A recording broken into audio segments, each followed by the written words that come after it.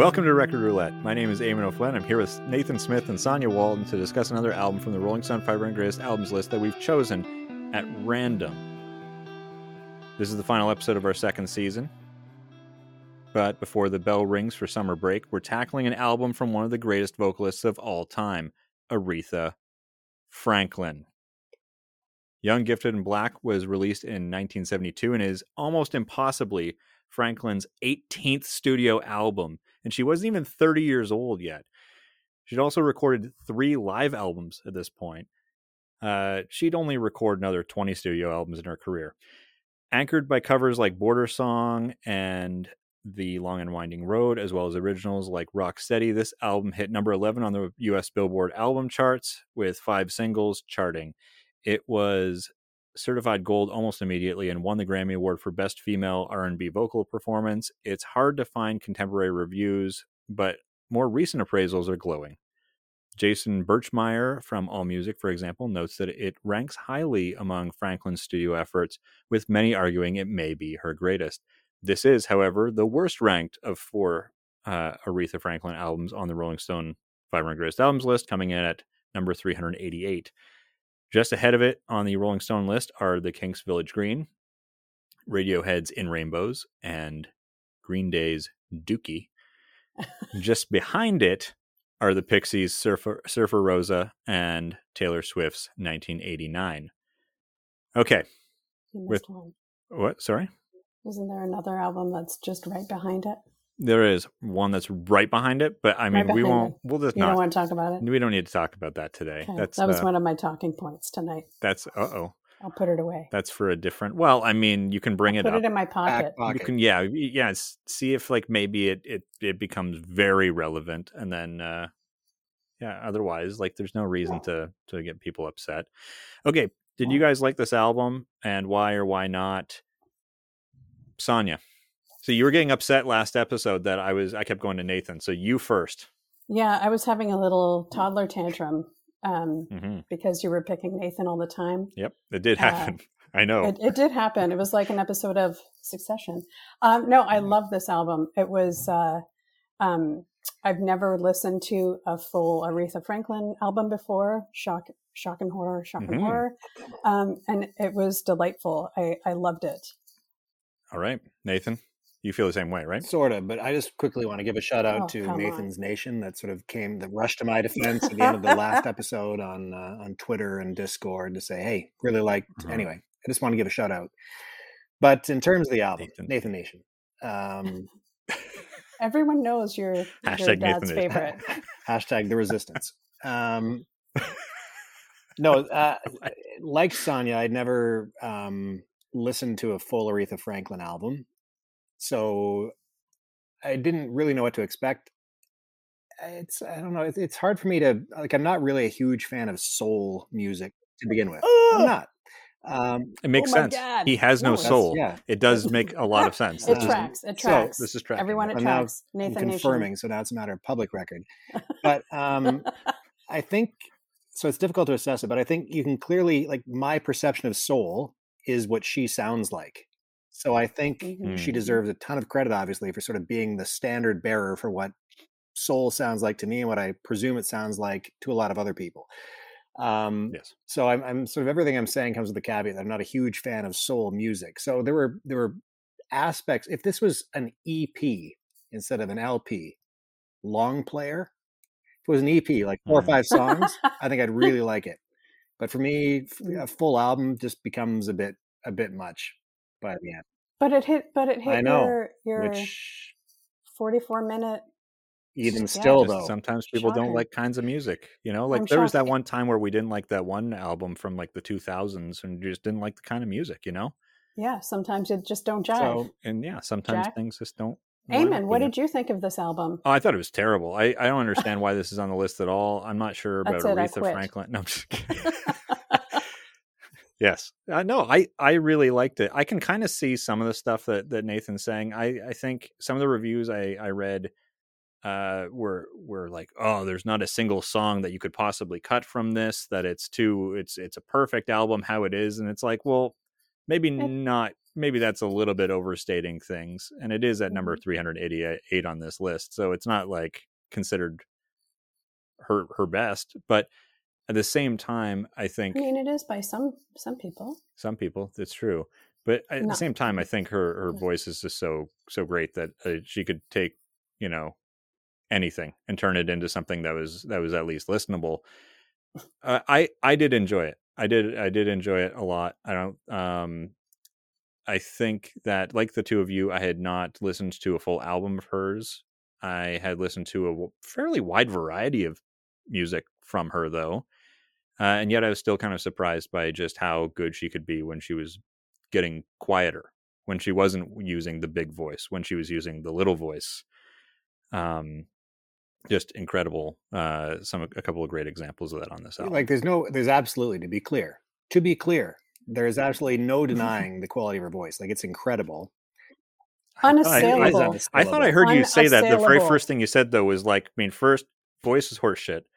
And then no, that was isn't that what you said at the start? You got to go back and check the tape. So there's to be clear, listener, go her back. voice is unassailable. I just feel that's a nice word choice. I know. Nathan. I don't know where I came up with it, but it was definitely from my own my own mind. But yeah, again, hashtag the resistance. But I do think, like, I'm a huge fan. I prioritize above all else, like, melodies, like, more than lyrics, more than vocal. And I just don't feel there's a lot of melody. I mean, clearly it's melodic, but there's not a lot of what I would consider songs. Like, she's singing like crazy, and I feel that sort of the songs play to her voice as opposed to her singing sort of for the sake of the song, if that makes any sense. Like, and I think the biggest sort of example of that is, this is another sacrilege statement, because Long and Winding Road, people say that could be a cover that's better than the Beatles original, which I think has an incredible melody. When in her hands and in her voice, the melody is sort of erased to a large extent. There's really great singing, but the melody kind of disappears. So for somebody like me who prioritizes melodies above all else, I feel it lacks a little bit in that area. You seemed like you wanted to say something, Sonia. That's why I've paused here. Oh, thank you. Yeah, I thought that she did really interesting things with the covers. Like, there are eight covers on this album, and they, like, other than The Long and Winding Road and a couple others which I knew because I listened to the radio once in a while, I didn't recognize them as covers of other people's songs until I looked it up. So I thought, well, she must have done something unique and interesting with them, that they all sounded like Aretha Franklin TM songs. But maybe it's her unassailable vocals doing the heavy lifting. Well, but also, I mean, like the arrangements of, I don't know, instruments and stuff. I don't know shit about. Do you think? Okay, so to your point about the unassailable vocals, Nathan, and her vocals, like, do you think they did a good job using her voice here? Like, did they do a good job using her voice on this album? Either Nathan or Sonia, because you were talking, Sonia, but you seemed to be trailing off, so I was just jumping right in. No. I was just, the unassailable TM. Yes. Okay. Well, I mean, yeah, you want the trademark. Okay. You want the recognition. All right. They clearly used a good job using her voice, because it's used throughout the album to the to the exclusion of a lot of other elements, I think. Yeah. And she's certainly not in a lot of areas trying to rein it in. Like, I think a lot of this album is sort of her saying, look what I can do, and look how hard I can go. And I would have liked a bit more of the, as you said, Eamon, I think you called it the little voice versus the big voice. Like, there are some little voice moments, but I feel for the most part, it's largely big voice. And especially on the back half of the album, it feels to me almost all or largely big voice. And it starts to get a bit like, okay, I've heard you do that. Here it comes again. Here comes again. Again, great vocals, but like, it's just sort of more of the same. And in the absence of what are traditional kind of songs or melodies, it becomes a bit of a chore. I think, like, one thing that sometimes we don't talk about, or maybe sometimes we do, is like that, like, viewing this album through a historical lens maybe helps to add some context to to why she's singing bigly in all of her songs. And it was released during the civil rights movement, and it was a time of turmoil and anger in America. And this album feels like an answer to that. Instead of being despondent and angry, to be joyful and praise Blackness and all of those things. And I think that's part of what's going on. And I also read that she was going through some personal upheaval too. So it's like a political and personal and cultural statement to just have a big, boisterous, joyful voice, I think, sometimes. And the style that she sings in as well. Like, I think that she's the queen of soul, but she's known for gospel style singing, which I think is generally, very big and kind of very, very boisterous, and she does that extremely well. And when she's doing covers, I think that that's the element that she brings to it. And I think that that's what makes those covers so interesting, is turning The Long and Winding Road, which is a relatively quiet song in the hands of Paul McCartney, into something that you would almost say this should be in a church. Are we sure this isn't a cut? Yeah. Is this not a cut from Amazing Grace, her live album that is on this list?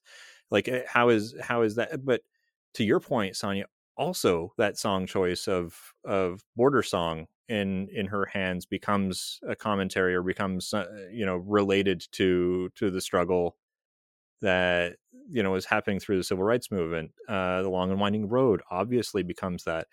Young, Gifted, and Black obviously is a commentary on that, and is very different from the Nina Simone version, which is kind of has a much jazzier feel to it. This again makes that song feel like something that could be in a church. It's very interesting. It's uplifting, but it's to your point, Nathan, earlier about that idea of like, there's something so I don't know, if like iconic about her voice that makes people say this is the voice of soul, or this is the voice of, like, she by herself turned soul, I think, into this is also just gospel. Yeah, well, she turned it into a recognizable sound. And I think similar to Jimi Hendrix on the guitar, there's not been much advancement in that genre since she pushed it to where she did here, and possibly earlier. So to basically establish the standard, 50 plus years ago, like, she deserves a lot of credit and a lot of praise for that. 51. Well, I said 50 plus. So He said plus.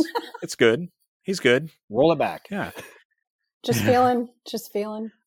I thought that she was in the Jim Morrison camp of that this album showed that she could do basically anything. Because I do, like I said, she's got the big ones. Oh Me, Oh My, Didn't I Blow Your Mind this time, which is, I think, about performing Magic Trick.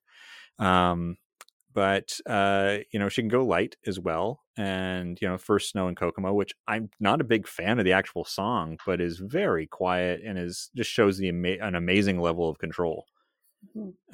So it's just, to me, I again, though, I come into this from a very different perspective. Having not listened to a full album of hers, I'm a gigantic fan of soul and R&B, specifically from the 60s and early 70s. I love everything about this music to begin with, so this was kind of just right up my alley.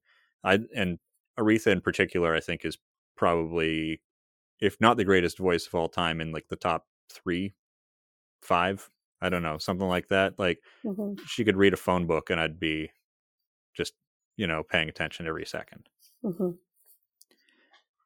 But she's not the only person singing on this. There's people doing backing vocals as well. You guys, stop it. Did you guys like that? Do you have a bit on that? Did you have a bit? Did you like the backing vocals? Do you think they added or detracted from this album? They're used a lot. I thought that they added to it in the sense that this feels very much like, much of it feels like being taken to church, like a gospel, and it was like a gospel choir in the background. I thought it sort of added to that atmosphere. Yeah, I agree. I think you need them, given the style of a lot of the music. Like, without them, it would stand out a lot more, I think, because you're just expecting to hear them. And so they belong. And I think for me, what stands out about the backup vocals is is they have a purpose too. Like there's some soul in those backup vocals, like the way they're mixed or the way they were recorded or the way they were delivered. There is an individual quality there amidst the chorus, basically. Like you can't pick out individual voices and say, oh, that's Diane, that's whomever, but like it doesn't just sound like a wall of sound where it almost sounds like a synthesizer. Like it sounds like human voices. And so I don't know how many we're singing, but it sort of sounds like 4 or 5, like enough that you can sort of hear individual qualities of each backup singer at times.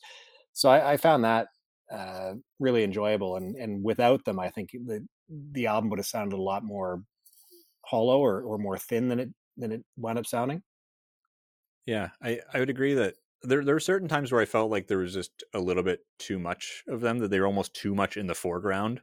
But I think that's just because of my preference to listen to Aretha, and I'm like, whatever, you guys, yeah, you can sing the chorus, the choir bits, but I think it does add to something like The Long and Winding Road or Border Song. I don't think that those end up feeling as strongly like gospel songs if you don't have that emphasis. But then we have something like I've Been Loving You Too Long, which is an Otis Redding song, and they almost feel like too present at times. Like they feel like they're there. They're almost having a conversation with her in some ways, and sometimes that works out really well. But there, I felt that it was a little bit much.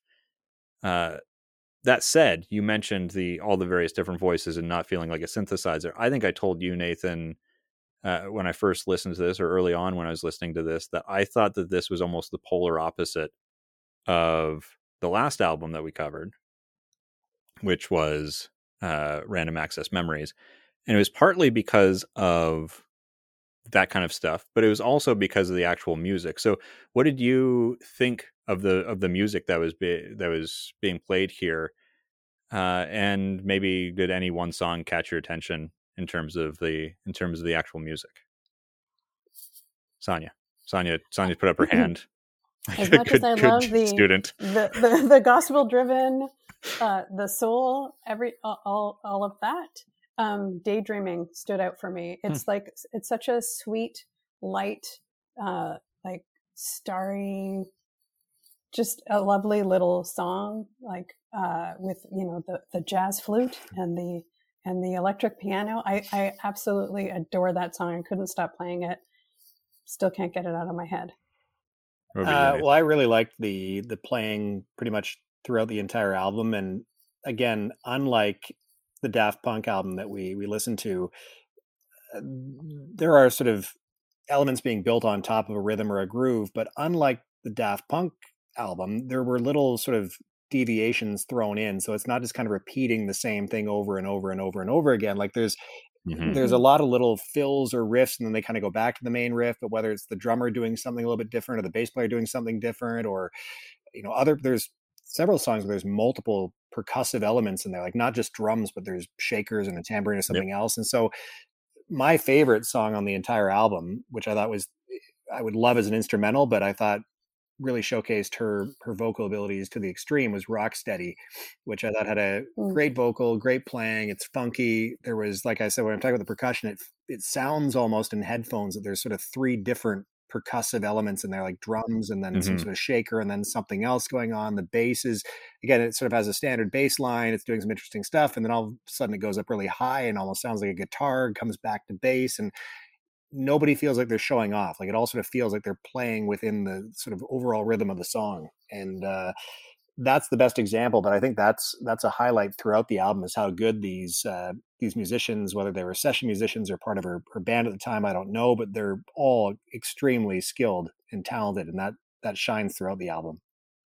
Yeah, and I think that if you want an illustration of when we were talking last episode about not having that spontaneity, and then you do listen to stuff on this album, like it's hard to kind of say that in an episode like we did last episode and say it's lacking this spontaneity. It's hard to explain exactly what that means. You almost have to hear it.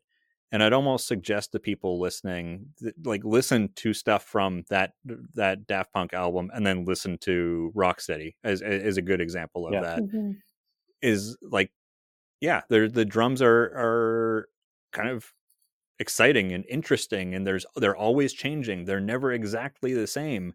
the bass is just thumping and all over the place, and it fits with whatever she's doing. It's something else entirely. It's like a live part of the song. It's something that you have to listen to, or you can listen to, if you're not paying attention to Aretha's voice. You can listen to one of these songs and kind of try and block out her voice and listen to what these other artists But are why doing would you and do be that? I know, but you'll be surprised. It's kind of like, and people might be more okay with this when you listen to something like Rush and you're like, I just want to listen to Neil Peart. I just want to listen to him playing the drums, just because he's doing so much stuff that you're like, a human should not physically be able to do what he's doing right now. How are there this many sounds? It's, if you kind of listen to something like that, this album might surprise you, because she's such a big voice, and I don't think that all the arrangements are super super complex necessarily. It's not like Brian Wilson put them together, but they're interesting and lively, and they feel like people are actually there doing a thing. And that's because there are people there doing a thing, because it's Billy Preston playing the organ on 3 songs. And when it's not him, it's a soul legend named Donny Hathaway, and Cornell Dupree, who's a legend in jazz and R&B, plays guitar on most of the tracks. And when he wasn't, it was Hugh McCracken, who's played with basically everyone you've ever heard of. And then Aretha herself is playing the piano on most of the tracks as well. There's real people in a room playing actual music here. Yeah, and you can feel because that. there's elements of improvisation and just working off each other. So I think that's what the Daft Punk album misses, where even though they had sort of human instruments being played by human beings, it was sort of for very short periods. Then they would then loop it, and that removes the human element. Whereas here, there's a human being behind that keyboard the entire song, and they might decide to do something a little bit different for even 10 seconds, and the bass player might decide to do something a little bit different. They're not just kind of recording something for 20 seconds, then leaving, and they're looping it endlessly. And so they kind of get that perfect 20 seconds. And obviously that's we're sort of comparing 2 different eras and 2 different styles of music. But when you're trying to impersonate kind of soul and funk, as Daft Punk was, that's where it really kind of stands out as well. Wait a minute, you're missing the key ingredient here. Yeah, the soul part of soul. Yeah. I love how you said that exactly as a robot would say it, though. When you have human instruments being played by real humans, but it's more an 00100. I was getting a drink, and then I sort of put AI Nathan on the screen, and that's what he came up. We're still working out some of the kinks. Yeah, ChatGPT. It was pretty good, actually. Not bad. I worked a lot on. Pretty convincing. Yeah, I was convinced.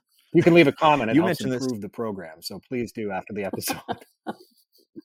You mentioned before, Nathan, that there is at least one reviewer who suggested that Aretha's version of The Long and Winding Road is the greatest of all Beatles covers.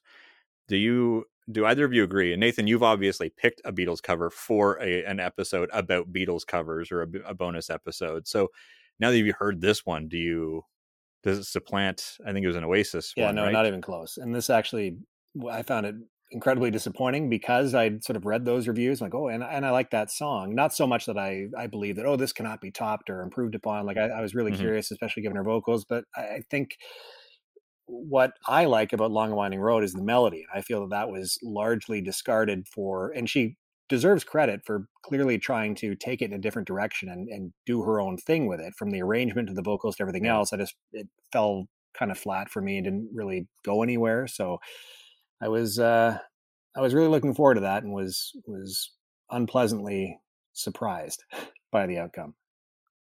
All right, let's make it more positive. Sonia. I after I got over the initial shock of, I know this song, and this is a Beatles song, and what's going on, I really liked it. Actually, it's like I like what she did with it, and took it from kind of this mewling, sad little song, and built it into like this powerful, throaty freedom song. For me, it works. But it's interesting. I can appreciate your perspective, Nathan. AI Nathan. I can't appreciate yours, but I appreciate that you're. So I appreciate the courtesy. Because AI Nathan would have been polite. Yeah. Much obliged. Is it Nathan but like Naith. It's just like the AI is big in the I name. There's a like dot that. in there. It's like Yeah. That's really well done. NA.PHAN. We can come up. We can come up with a word mark for this, or like a logo. That'd be pretty quick and easy, and we'll build a whole company around it. Yeah, and it says unassailable a lot.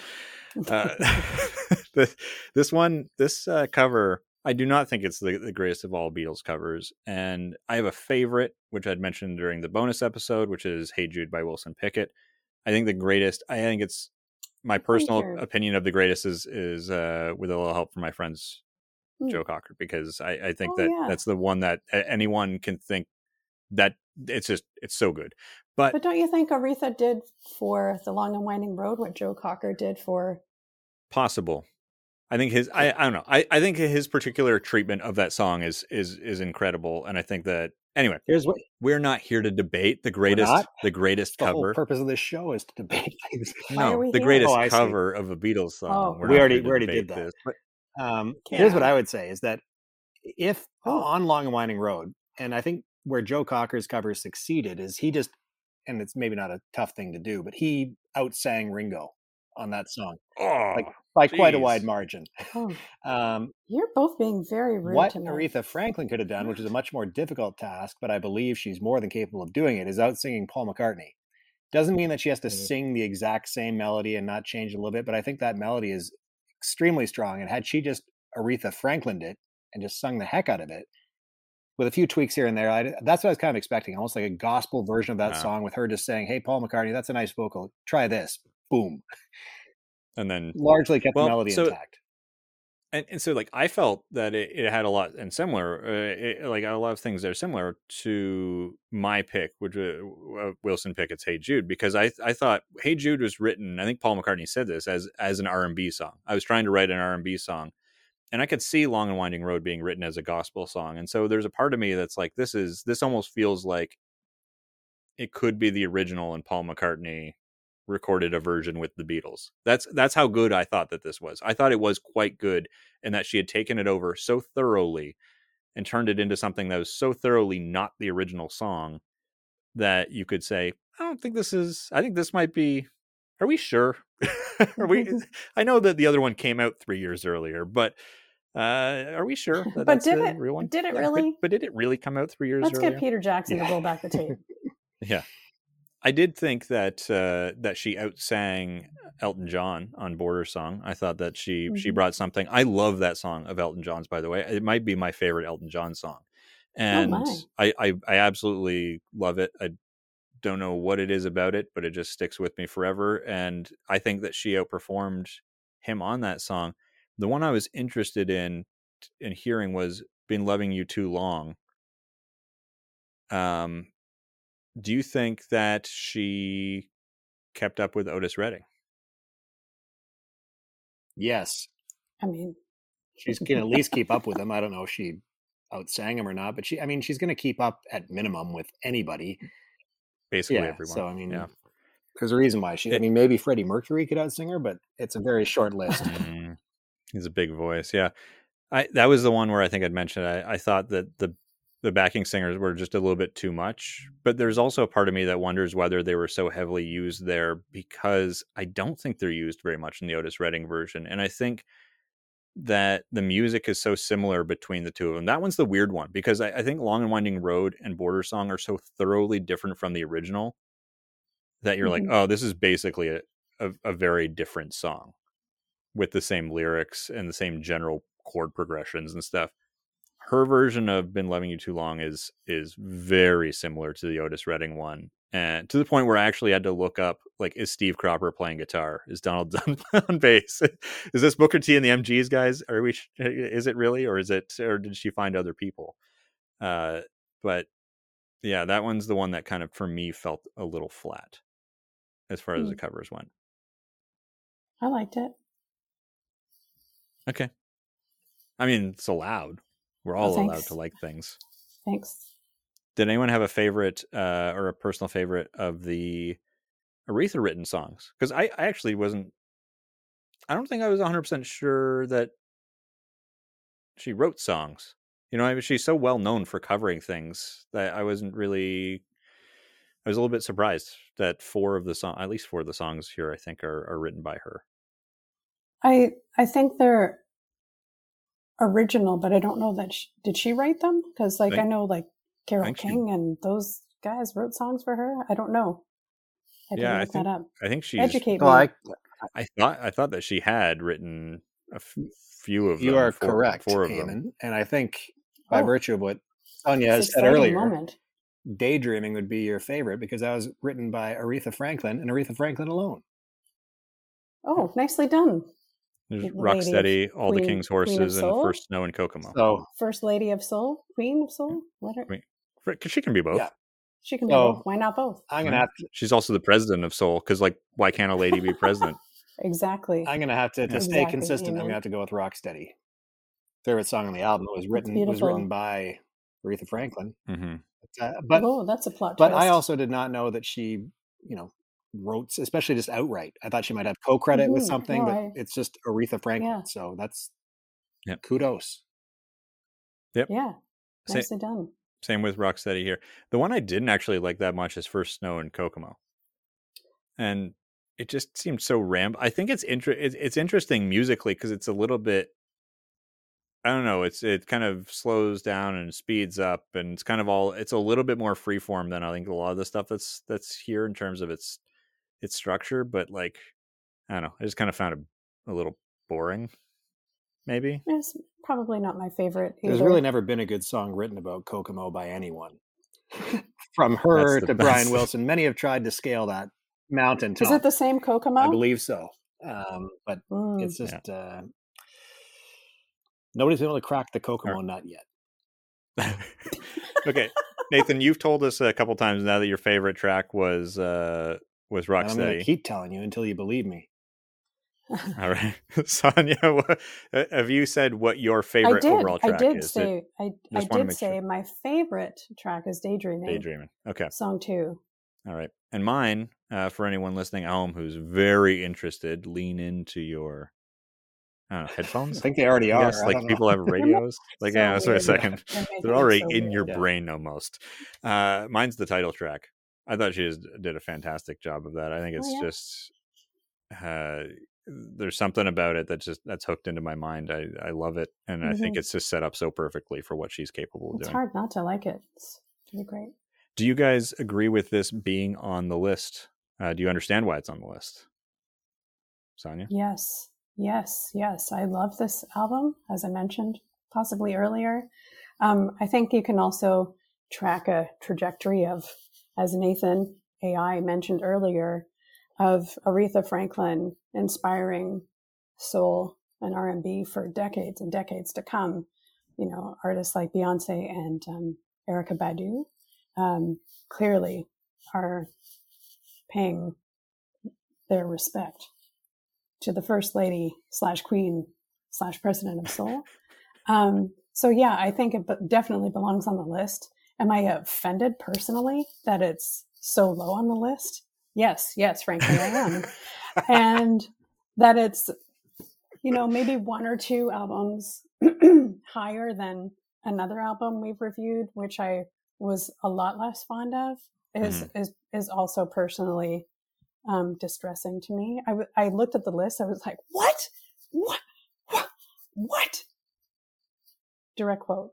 3 whats. Each followed by 3 whats. Unassailable.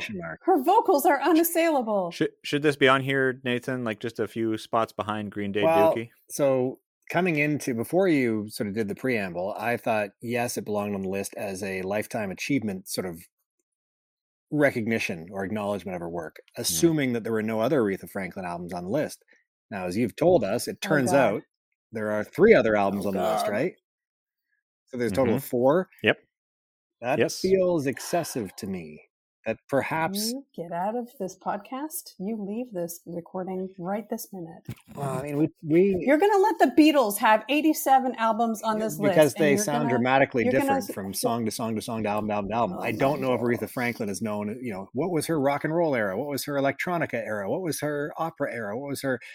Yeah, I've heard enough Aretha Franklin sort of in bits and pieces a lot of which weren't on this album, so I can only presume they're on some of these other albums, that they sound relatively similar. There's no denying her talent or her ability or the fact that she deserves a spot on the list. So I was going to say that this album should be higher up on the list, like somewhere in probably the top 100, as sort of a recognition that this is, a bar setter, like a standard bearer for the genre and for vocalists, and has had immense influence.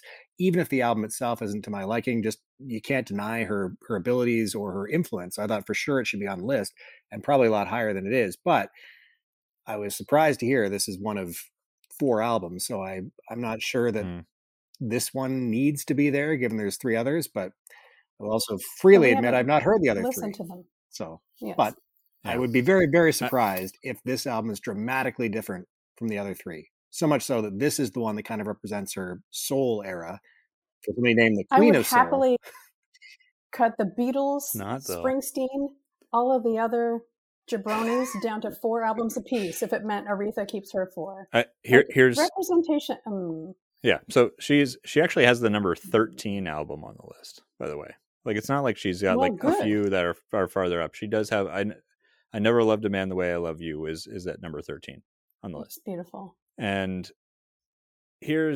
so I think based on its quality, I think it should be there. I think I tend to look, as you have, Nathan, at albums, artists on the list with many albums, and say, is this too much? And I wonder whether this is the case here. But this one feels... There's something specific about this album. Normally I say, was this important to music in general? And I'm not 100% sure it's important to music. It was number 2 on the charts, was it not? Number it won a Grammy? It did win a Grammy. I mean, like, did it like shift music substantially? The way Nebraska turned everyone into like, how do I record things at home? Like Bruce, I'll talk about sad, depressed, blue-collar people, that kind of thing. But blue-collar people can be depressed too. Amen. I'd like to see one. Haven't seen it. But what I mean is that I wonder whether it's important enough to music. But there's a part of me that looks at this album and says, this is later than the other ones. I think all the other ones are before this in the first 17 albums, before this 18th album that she released, I think just before she turned 30 years old. If I did my math correctly, and I'm bad at math. But there's something about this one particularly. She, as you mentioned, Sonia, she had a divorce. She was going through some personal turmoil. She made a real point about saying, this album, I want this to be about civil rights to a degree, not like making a really strong, political argument, but saying that there's something important that needs to be said about the place of Black people in America. And I almost feel like, without, again, to your point, Nathan, without listening to the other albums, that there's something that's special about this album within her catalog that, once we listen to those other albums in the next 10, 15, 20 years of doing this, Like your way of saying there will be a season 3. I'm going to cut my mic so I can cry. Yes, there will be a season 3. That's out of the We've bag. been greenlit. Maybe we'll get to those, and it'll feel like 2 other ones feel too similar.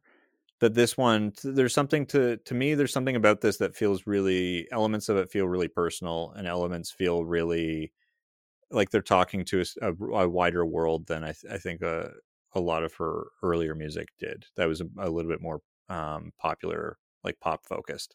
So I don't know. I'm not going to knock it off the list myself. But I would say I personally very much enjoy this album. One bad opinion. You guys want to hear it? I think we heard it from Nathan. Let's hear us. There wasn't one.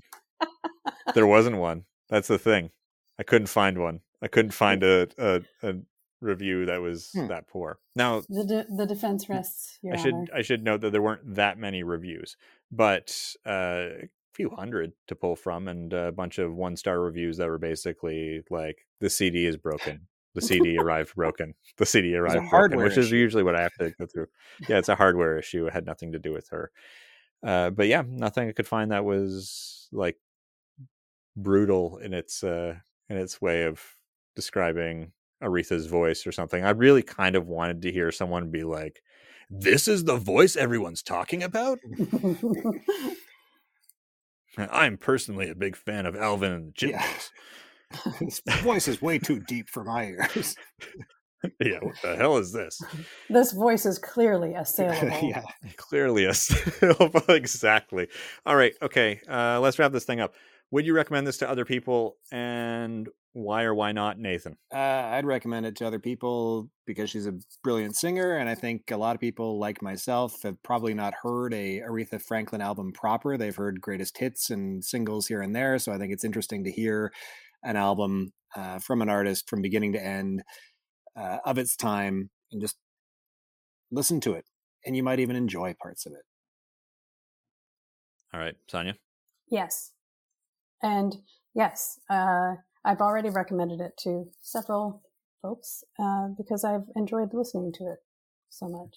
All right. And I would too. Like I said, I'd listen to her read a phone book. If you would also like Maybe to hear that's what she Aretha does Franklin read a on the phone other three book, albums. you'll love this. That was her album. 48th album, The Phone Book. Bring Phone her, book. bring Yes. her avant-garde period. The Yellow Yeah, Pages. Yellow Pages. Nathan Smith, spelled with an AI instead of a normal Yes. A. Much obliged. Yes. But if you want, a deeper appreciation than you'll get from watching Blues Brothers movies, I think you should listen to this album. What a way to end a season. Hi, guys. Golly. Boy, you said it, Eamon.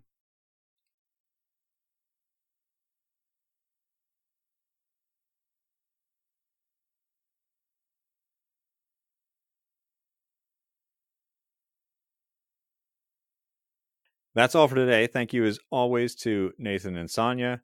Check out Record Roulette on Twitter, Instagram, and Facebook at RR Music Pod. Rate and review this podcast wherever you can. Subscribe on Apple Podcasts, Google Podcasts, Spotify, or wherever you find your favorite podcasts, or listen at recordroulettepodcast.com. Music in this episode is from Lemon Music Studio.